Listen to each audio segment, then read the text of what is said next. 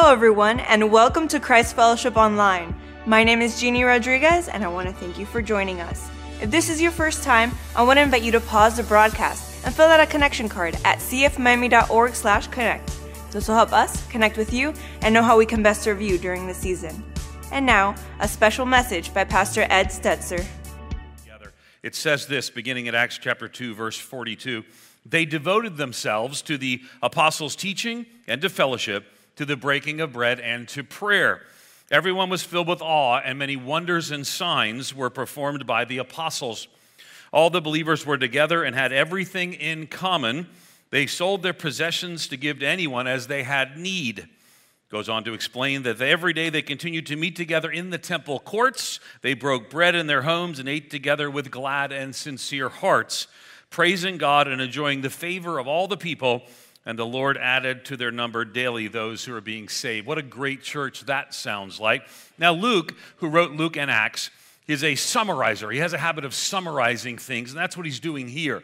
He'll sort of give us specific details, and he'll sort of summarize together what they've done. And that's what this is. This is kind of a summary of what the church did. It's not the only thing the church did, but it's a summary of what the church was doing. And it kind of reminds us that the church, particularly in its local, smaller expressions, is to be a counterculture community, really for the good of the broader community. We're going to look at that, and we're going to look here at what Luke says and what that looks like in ultimately Luke's description. Excuse me. And in doing so, I think we'll be able to shape our own ideas in and around what community looks like. We're going to look at 4 things today. So if you have your notes, you do me a favor, just take it out and wave it at me. Would you do that? Because that's always a good thing to have. I don't see a lot of waving going on up there in the bow. There you go. There you go. All right, I appreciate that. Some guy just grabbed a towel and started doing this like it's a football game. That wasn't what I was looking for. But 4 things I want us to see today. The first thing is that we are shaped by our community. You can jot that down in the notes if you'd like. We are shaped by our community. I hope you don't miss that. There is a sense that the way we live and with whom we live is going to shape us. We're going to be shaped in our community, and that community ultimately is going to be speaking into us. We're going to be speaking into it, and we're going to be shaped by it. Let's take a look at the verse that speaks to that.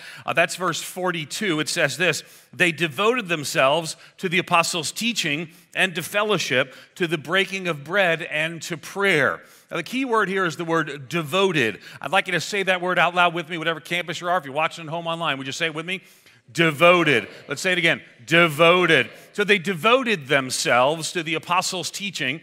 They devoted themselves to the apostles' teaching, to fellowship, to the breaking of bread, and to prayer. There are 4 things that they were leaning into. They devoted themselves to those things, and in doing so, what they actually saw was it shaped who they were. They devoted themselves to the apostles' teaching. Now, why? Because we're shaped by our community. We are shaped by our community. Right now, the culture, the context, the world's getting more and more maybe disruptive or angry. Boy, what a week we've had with the division in our country. And at this time, I think it's only going to get worse. Now, I don't know for sure, right?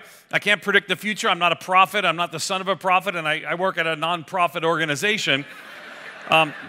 But it seems like it's only getting worse, right? We've got all this division in our community and in our society, and yet the Church of Jesus Christ is to be this place of unity where we're kind of drawn together, making a difference in one another's lives and in the world, and in doing so, we're being shaped by our community to be a counterculture community to the broader community to show them what it looks like to live in love and peace with one another. Now, if that's the case, let's start out talking about this clapping thing, okay? I've noticed at Christ Fellowship, we kind of have this thing where we're not sure if we're clapping or we are going to clap. Either get in or get out. Just pick it and go from there. I don't mind either way. I got no need for you to clap, but if you're going to step in, then let's do this and get it done, all right? That's all I'm saying. So again, they did these things together. There was kind of a sense of community that was there. Look with me at Galatians 6:2. It says this: carry each other's burdens. Read those 4 words aloud with me. Are you ready? Carry each other's burdens. And in this way, you'll fulfill the law of Christ. Let me tell you, there are kind of different levels of engagement in church life. Some churches are cordial churches, right? They're friendly. You come in, someone will greet you. Maybe they even got someone out front to greet you. And we have that. We're cordial, so that's friendly. Then there's a caring church, right?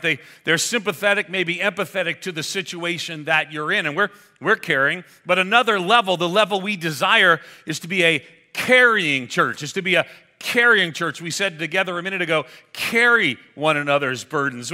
So how are you going to get to be a carrying church? Not a caring, not a cordial. You're going to get to be a carrying church when we're actually engaged in one another's lives. It doesn't just mean showing up. It doesn't just mean showing up at the 10:45. It doesn't just mean showing up at a service time with a number. Because I got to tell you, I did that on the way here, right? Yesterday, I got on a flight from Dallas to Miami, an American Airlines flight. I think it was 2:44. It had a number and it had a time, right? You're in the second service today and it had a time to start. Well, I was on a flight that had a certain time and had a certain number. I was in association with a couple hundred people.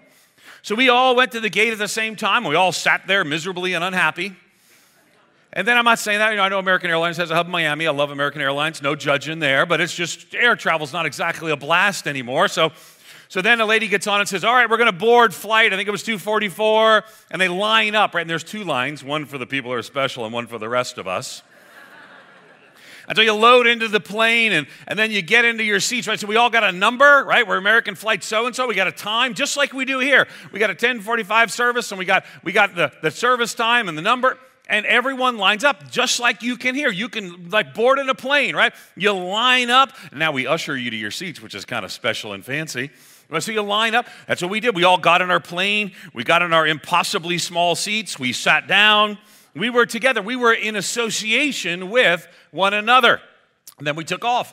And that association was, it wasn't close. I tried to talk to the guy next to me. I said, how you doing? He goes, all right. In other words, don't talk to me, dude. So I got out my Bible and started looking over there. You want to talk about this a little bit there, Chief? Wasn't so excited about that. But so I just started a conversation, didn't want to have one. Okay, fine. So then we're flying from Dallas to Miami. We go through Pensacola, and we hit storms, right? All of a sudden, everybody's having a spiritual experience getting right with Jesus. Just praying to the Lord. I want to stand up and say, this could be your day of salvation. I want to, but I don't. The guy next to me had his opportunity. He missed it. But I'm just thinking, we're still, I don't know any, we're all in fear of our lives. It wasn't that bad, but I'm kind of a pansy when it comes to travel. And I'm like, And so everyone's thinking about death, and yet nobody's talking to each other. Why? Because we're in association with one another. We're not participating in one another's lives. I bet if I started just as I am, singing a song right then, a lot of people might have joined in and got right with Jesus, No atheists in turbulence, but anyway, that's another story of another day. So then we land in Miami, right? We're a couple minutes early, so there's no gate for us, of course, so we lose that time. We get off the plane, we go through the gate, and our association has ended. We have never gone from association to participation, and what I just described actually sounds to a lot of you like your engagement with Christ Fellowship. You get in, you go through there, someone greets you, someone tells you when you leave, you say bye-bye, bye-bye, just like the flight attendant, bye-bye, bye-bye, bye-bye.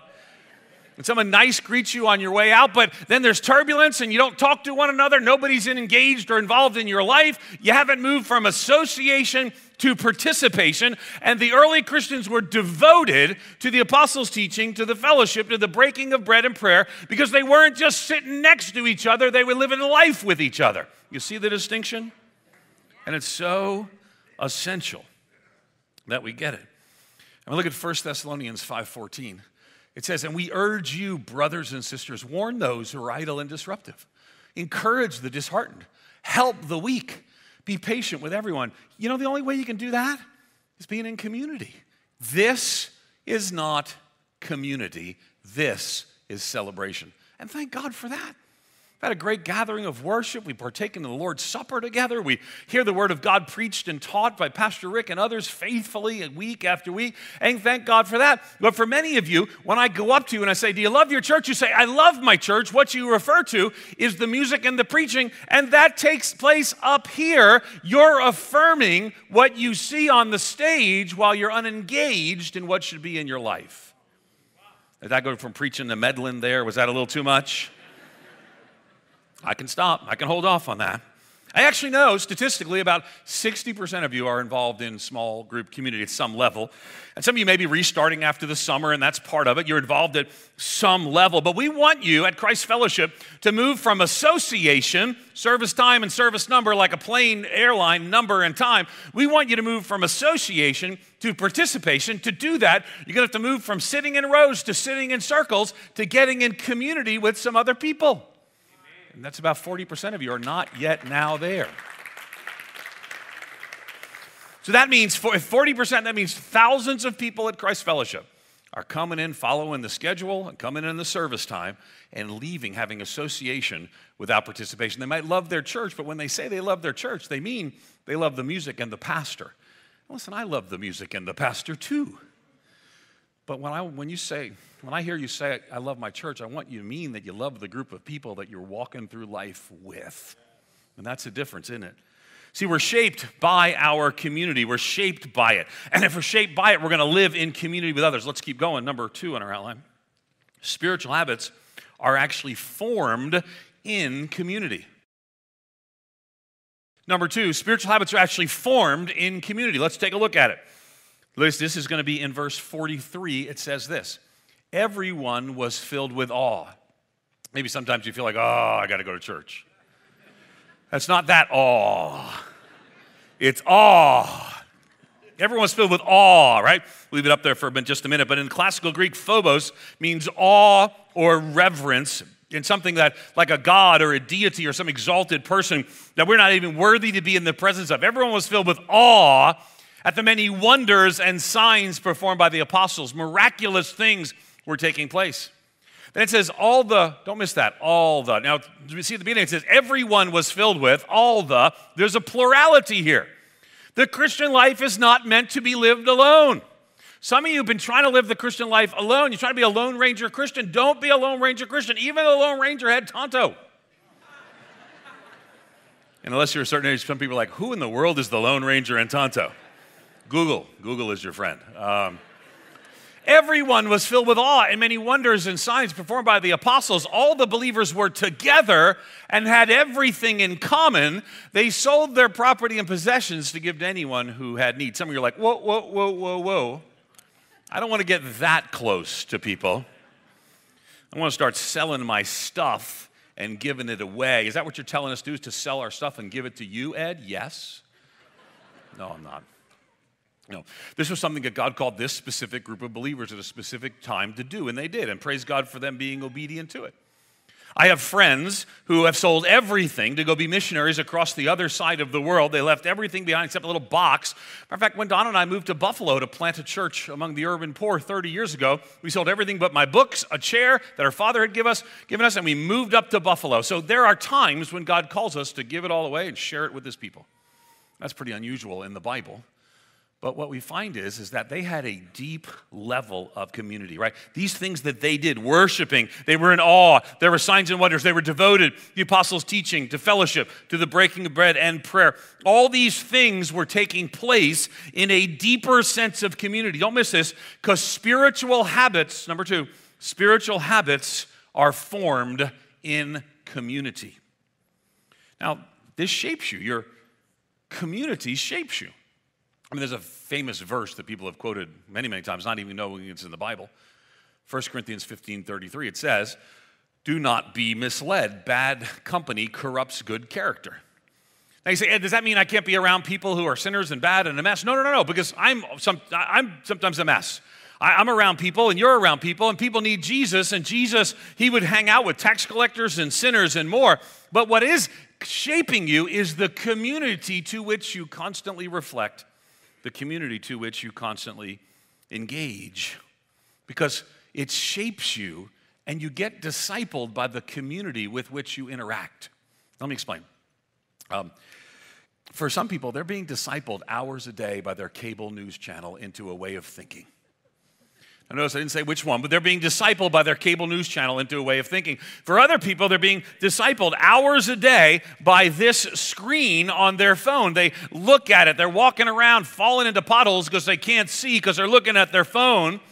But for hours a day, they're being discipled. And I want you not to miss this, right? So here's my phone. I can open it up and I can go to Facebook and it's all right here. It's all right here in front of me. And here's the thing I don't want you to miss, right? On the other side of this screen are 10,000 or thousands, tens of thousands of people whose job it is to get me back to this screen so it can shape me and it can disciple me. And what it's doing for a lot of people, it's making them mad and angry and cynical and aggressive, and they're not glorifying Jesus in the way they interact on social media.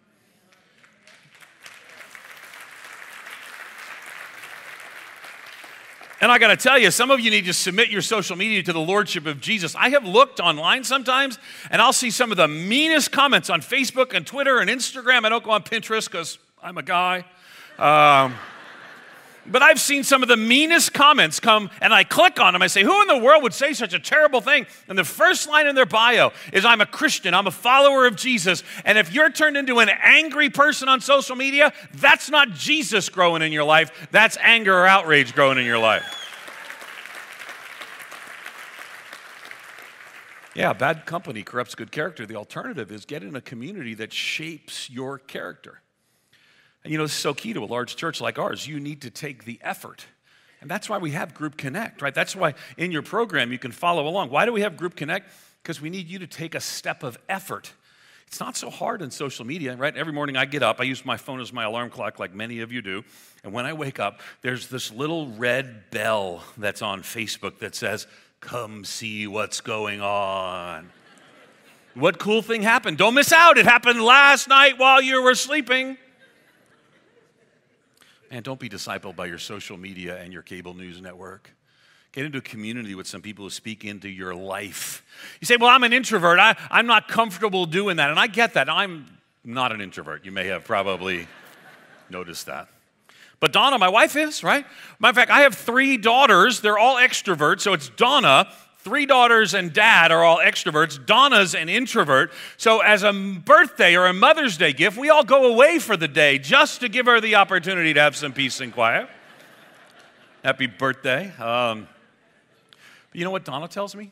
She tells me that the small group is the place, rather than the large gathering, the small group is the place where she, as an introvert, develops deep relationships that shape her life. You see, I don't want you to miss this. Spiritual habits are formed in community. Right? They devoted themselves to the apostles' teaching, to fellowship, to the breaking of bread and prayer. There was awe because they were worshiping God together, right? They were giving and caring for one another. They moved from being a cordial church to a caring church to a carrying church that carried one another's burdens. I don't want you to miss this because here's the reality. Sometimes people complain about a big church. Well, I got a big church. It's easy to fall through the cracks. Actually, it's easy to fall through the cracks in any church over 100 people. Because most research shows us that you only know, even in a big church or a small church, if you have a church of 150, you probably only know 100. If you're in a church of 10,000, you probably only know 100 by name and distance. So what does that mean? We've got to intentionally, and we ask you to partner with us. This is why people at all of our campuses are outside. You can meet small group leaders here at Group Connect. We've got activities to connect with. You heard it on the video. It's not just like some of you are like, well, what do you do? It's not walking in and saying, what's your deepest, darkest sin and struggle? I mean, I moved to Chicago 2 years ago, joined a small group, right? First thing I didn't go in and say, hey, let me tell you about my darkest sin. You know why? Because they would have all left. I wanted them to get to know me first. But can I tell you now, they can speak into my life, and they can say, Ed, let me encourage you to grow in this area. And if there's nobody who speaks into your life to say, let me encourage you to grow in this area, you're trying to do alone what God intended to be doing with others. Now, I want you to see differently, right? And groups shape us to see differently, that change our lenses through which we see the world, right? So I wear glasses. How many of you wear glasses? Just raise your hand. 4 eyes. So they called me as a kid, right? 4 eyes when I wore glasses, and But here's the thing. I said to my daughter recently, she has to wear glasses. And she came home and she had her new pair of glasses. I said, I'm sorry, Caitlin, it's going to be fine. And she's like, why are you sorry? Cool people wear glasses now. I said, there are kids in middle school, she tells me, they're actually getting glasses and they don't have prescriptions because cool people wear glasses now. Turns out, Spider-Man is also cool now. So how is it that I was born in an era where wearing glasses and reading Spider-Man was something that nerds and outcasts did, and now the cool kids do it? There's something wrong, God. Why didn't you cause me to be born today, not back then? that this glasses wearing Spider-Man and reading kid wasn't so cool, but I don't wear my glasses for fashion. I read them for seeing. I mean, I want to see. If they slide down here, I can't. The focal length is off. I can't see, so I have to adjust them. So I'm right now still the interim pastor of a church called Moody Church in Chicago. It's a fascinating church. It's 150 years old. Some of you heard of Moody Church. 150-year-old church, the oldest still existing megachurch in the whole world. And Warren Wiersbe was there, Harry Ironside, Erwin Lutzer recently retired. So for 2 years, I've been the interim, which is longer than two of their actual pastors were pastor of the church. So I'm saying at some point, this interim just keeps going on and on. But one of the weird things that happens in an old established church is that people have been in and out of that church you got 80-year-olds who went there as a kid. You got 100-year-olds who went there as a kid. And all of them have sort of seen the different expressions of the church. It changes over time.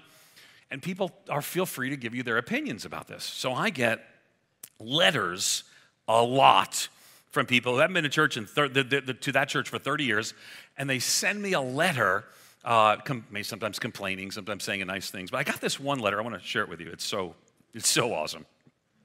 Here it is on the screen. You can take a look at it. I took a snapshot of it. I haven't edited it at all. It says, I listened to your August 13th sermon at Moody Church Online. Praise God, someone's watching online. How cool is that? After listening to it once, which tells me he listened again, so I started to get excited. I listened again because I was awestruck. There's that word. He's actually awestruck. Praise God with the number of times you adjusted your glasses while preaching.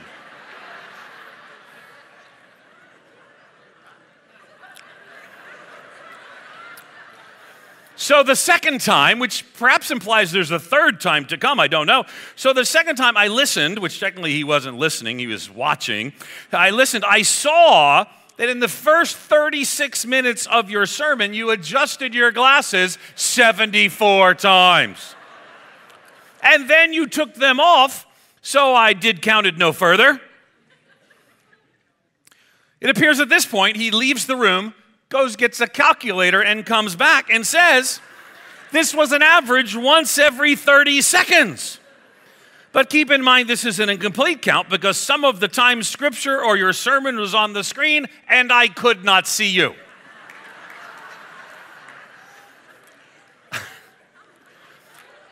This is real stuff. This isn't a pastor story. This really happened. I tell you this in Christian love. They all say that at some point. Because I know you're interested in being aware of anything that may distract listeners from hearing what you are preaching, teaching. So I hope you will accept this knowing that I want your ministry to be as effective for Christ as possible.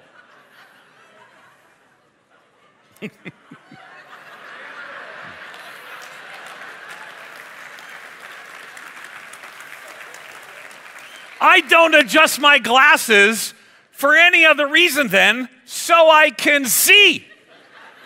Because when I move around, like you have glasses, you know your glasses sort of slide down, they get out of focus, and then what do? You adjust them. That's how it works in the world of glasses.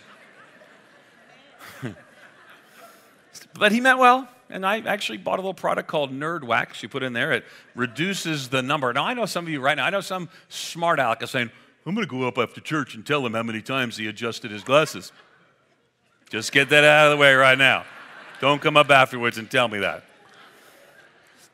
But here's the thing I want you to see. I have to adjust my glasses because I need to see properly. Over time, glasses, they slip, they get out of focus and more. Let me tell you, the Christian life is a lot like that.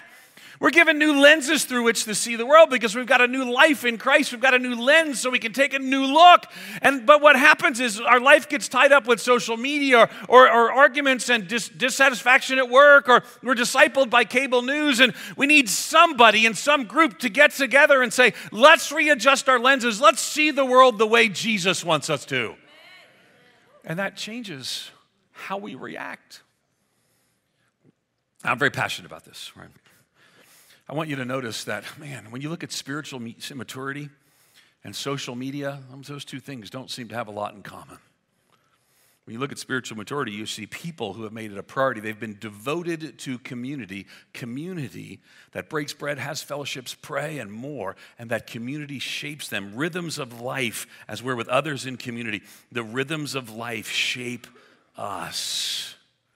Number 3 in our outline, rhythms of life create consistency of character. Rhythms of life create consistency of character. Listen to what it says. It says, every day they continued to meet together in the temple courts. They broke bread in their homes and ate together with glad and sincere hearts. Okay, rhythms of life create consistency of character, right? And we see this change, and it seems to me that when this is written, Luke wants to make the emphasis. He's telling us about some environments, right? There's the temple, that's religious space. Maybe that's the equivalent of this today. This is not a temple, our body's a temple, but we gather together in a large space here, right? And then there's the home, right? They went from the temple and from house to house, there's the home. And then, so there's the religious space of the temple and the personal space of the home, but then there's the public space. They had favor with all the people. Can I just tell you, if we want to have favor with the people, if we want to engage the world, the answer is not to get more angry on social media, to get more angry on radio. It's not to get more angry with our coworkers. It's to show and share the love of Jesus to them. And it's an angry time, sisters and brothers. We ought not join in. Because there's a temple, religious space, there's the home, personal space, and favor with all the people talks about how we, or maybe implies about how we engage the public space. And that's partly being around people.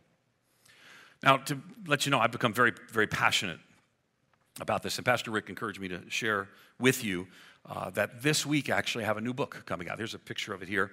It's called Christians in the Age of Outrage, How to Bring Our Best When the World is at Its Worst. This is my church away from church, my home away from home. He encouraged me to share that with you. You can't get it today, but and actually, what is it, October 2nd, so 2 days from now, it's out. And in there, I try to encourage people to live differently in the midst of a divided world, to not join in, but to join with other believers and have our lives shaped and changed by the power of the gospel, which leads us to number 4 in our outline. A discipled community engages a divided community. Don't miss that, right? See, we're talking from the beginning, the church is to be a counterculture community for the good of the broader community. God brings us together and sends us out. There's a rhythm of life, right? A discipled community engages a divided community. Let's look what happens. Verse 47, it says, praising God and enjoying the favor of all the people, and the Lord added to their number daily those who were being saved. So don't miss this, right? It doesn't mean the world's always going to like us, always going to love us, but it does mean we don't engage in worldly ways, but having moved from sitting in rows to sitting in circles, having been now shaped by our gospel community, we now live as those who are different. We're not being discipled by our cable news or our social media. We're being discipled by the church. We're being discipled by reading the scriptures. We're being discipled by being in community.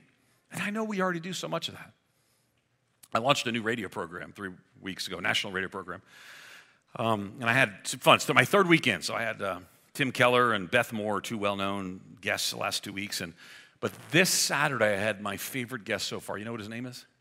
Rick Blackwood. Yes. Maybe you heard of him. And we had a great time talking about preaching and teaching and more. But he kept talking about you. And radio waits for no man. So we're kind of coming up on a break, and Blackwood's got more to say about you. So he starts talking about, I talk about preaching, let me talk about how people engage in our church. And they're taking notes, and they're going home reading the Bible, and talks about them being in small groups, and I'm kind of keeps going. I'm like, come on, we're coming up on a break. It's a break. And he keeps going. And finally I'm like, no, you got to stop. We got to land this plane. You know why? Because Rick Blackwood loves this church, because this church loves the gospel. Well, I don't want you to miss this. The way that's lived out is not just you listening to Rick's preaching, but you moving from sitting in rows to sitting in circles, moving from association to participation in one another's lives. A discipled community engaging a divided community. Look at Acts 20:20. It says they went publicly and from house to house. That's what we're doing here. This is a public gathering. All of our campuses together, thousands and thousands of people. It's a public gathering. But then we go from house to house. We are sent into the world, and the world is divided right now. And the answer for all of us is to move into deeper community. Now, here's the numbers at our church, right? About 60% of you already are at some level, though right now we're kind of in a season when we're starting back from where some of you might have taken a pause in the summertime. So about 60% on an ongoing basis of our adults are involved in small groups, and that's good. but our goal is actually 88%. You say, why is that a goal? Why does that even matter? Here's why it matters. Because that means there's 40% of our church that's primarily connected to this church by association. They have a time and they go to a service number, and that's what they do. And I just flew across the country through Pensacola in fear of death and didn't talk to anybody about the struggle we were in. And I don't want that to be you. See, sometimes people come to me and say, Pastor, I had a difficulty and no one from the church was there to help. And I ask them, just if it's appropriate and if I can in a way that's helpful, I say, well, how did your small group respond? And of all the years, I've been a pastor for 30 years, of all the years, no one has ever said to me, well, my small group didn't respond. What they have always said is, I never got in a small group. Now, here's the deal. If you're coming to Christ Fellowship in one of our campuses, and you're basically coming in and coming out, you might as well be on an airplane with strangers. But that's not what this church is supposed to be. When you say, I love my church, you know your pastor loves you. I know you love your pastor. When you say, I love my church, it ought not to be, I love the music and the preaching, because you can do all that at home. But it ought to be something more. When I say I love my church, I'm thinking about the 10 people that I see, the 15 people that I engage with, the 15 people that engage with my life on a regular basis. When I say I love my church, it ought to resemble the New Testament, not just showing up for a show.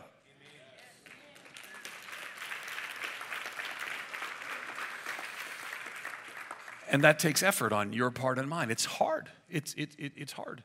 There are obstacles. Some of you have been hurt. You know what's the answer to the church hurt that you've had? You know what helps heal the church hurt? The church. I know that's a strange thing.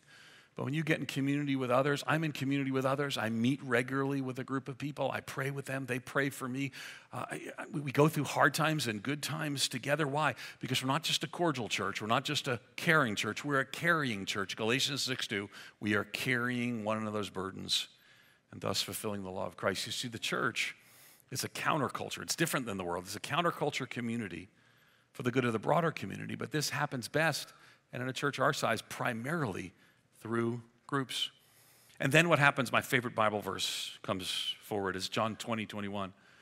Then what happens is it says, as the Father has sent me, Jesus is speaking, he says, as the Father has sent me, I am sending you. See, we're sent with others. We're not sent alone. You know, even when he put together the ark, they came 2 by 2, 7 by 7. We don't go alone. We go with others, and the others who are in our lives that are praying for us and encouraging us. And when we're struggling, they're calling, and we're in a difficulty, they're helping. We're not just a cordial church. We're not even just a caring church. We're a carrying church, and a discipled community engages a divided community.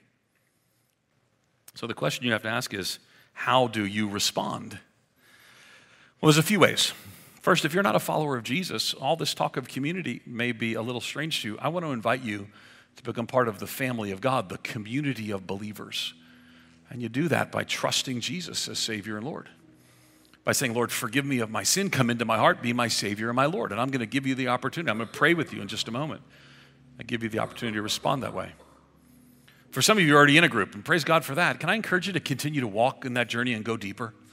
The writer of Hebrews says, provoke one another to love and good deeds. Get in that community. Serve through that community. Bring others to that community.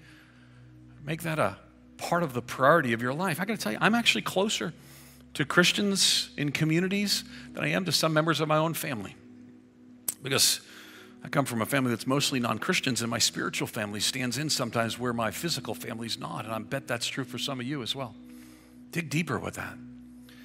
And then, for those of you who are not in a community of any sort, can I just tell you, and I recognize there might be other communities than the kind we're talking about here, but can I just ask you to listen to the prompting of the Holy Spirit? If 40% of us go to a large church but are unengaged in small community, that means we're not being shaped and discipled. Now, I got to tell you, there's a whole community with all kinds of people on the other side of this screen that's happy to shape and disciple you, but they're not discipling you in the way of Christ. Now, mind you, there are certainly Christians there, and our church is engaged in social media more. We're not anti those things, but we are pro engaging community, not just electrons and avatars, but feet and faces in community with other believers. I want to encourage you. You saw a video today. You've heard a message today. Last week we talked about it. Don't leave here today if you're not involved in community without saying, yes, I want to move from sitting in rows to sitting in circles. I want to move from association to participation. I just don't want this to be a plane ride with strangers. I want this to be a community of Christ followers. So I want to give you the opportunity to pray and to respond to how God's speaking to your heart today. Would you bow with me? Father, as we bow our heads together, we acknowledge, Lord Jesus, that we weren't intended to live this Christian life alone. It's not a solo trip. This is not a solo ride. Father, would you remind us that you've given us a community of others to go on this journey with? And Father, I pray for those who are here today who are not involved in a group of any kind. Father, that you, your Holy Spirit, not me, not someone who spoke about last week, not somebody cajoling them or anything else, but your Holy Spirit might speak to them now and guide them what you'd have them to do next. If that's you, just with your head bowed and eyes closed, everyone around us is praying. If that's you, can I just encourage you not to leave this campus today without talking to somebody outside, or fill out that little card that's in your program and say, I want to take another step to community. I'm not just on a plane ride with strangers. I'm in a community of Christ followers. Father, burden those that you're calling to be deeper community today. If you're here today and you're in a small group, can you pray for your small group right now? Say, Lord Jesus, strengthen my group. Strengthen its outreach, strengthen its depth. Cause me to be the kind of person who loves and encourages others in that group. Just pray for your group. And if you're not a Christian, you're not sure you're a follower of Jesus, I want you to be a part of this community, the family of God, the community of believers. And if that's a prayer of your heart, you can pray with us. Just pray this simple prayer. It's a prayer of your heart. Say, Lord Jesus, just silently to the Lord, wherever you are, whatever campus, if you're watching and worshiping online, say, Lord Jesus, forgive me of my sin. Lord Jesus, come into my heart. I trust you as Savior and Lord. I receive the new life you've given me. I step into the new family where you have placed me. And I say I'm a child of God through the work of Christ on the cross. And Father, I pray for those who just prayed with me to trust and follow Jesus, Lord, that you would indeed give them just a few moments of courage, just 15 seconds of raw courage to share this with us by a card or somebody meeting somebody after the service and say, I'm a part of the community of believers. Now I need to be a part of a specific community of believers. Father, for all of your people, minister to us today in the quietness of this moment, that we might respond to how you're prompting us this day. Father, I do pray for those of us who maybe find our lives discipled by our cable news network or by our social media. Father, I pray that you might change our hearts and we might be discipled by the Word of God, led by the Spirit of God, in community with the people of God. And that what we say on social media, what we say to our neighbors and our friends and our coworkers might look more like Jesus and not so much like what the world would say. Father, we yield ourselves to you. Call us to deeper community. For all of us, help us to move from association to participation so we might know you in relationship as we know others. As our campus pastors come, I want to give you the opportunity, just in the quietness of this moment, to respond to how God's speaking to your heart. Lord Jesus, as they come, honor yourself, Jesus, in our lives as we do so with others. We hope that you enjoyed that message as much as we did. If you want to take your next step as a believer, let us know by filling out a connection card at cfmemory.org/connect. We want to thank you so much for joining us, and we'll see you next time.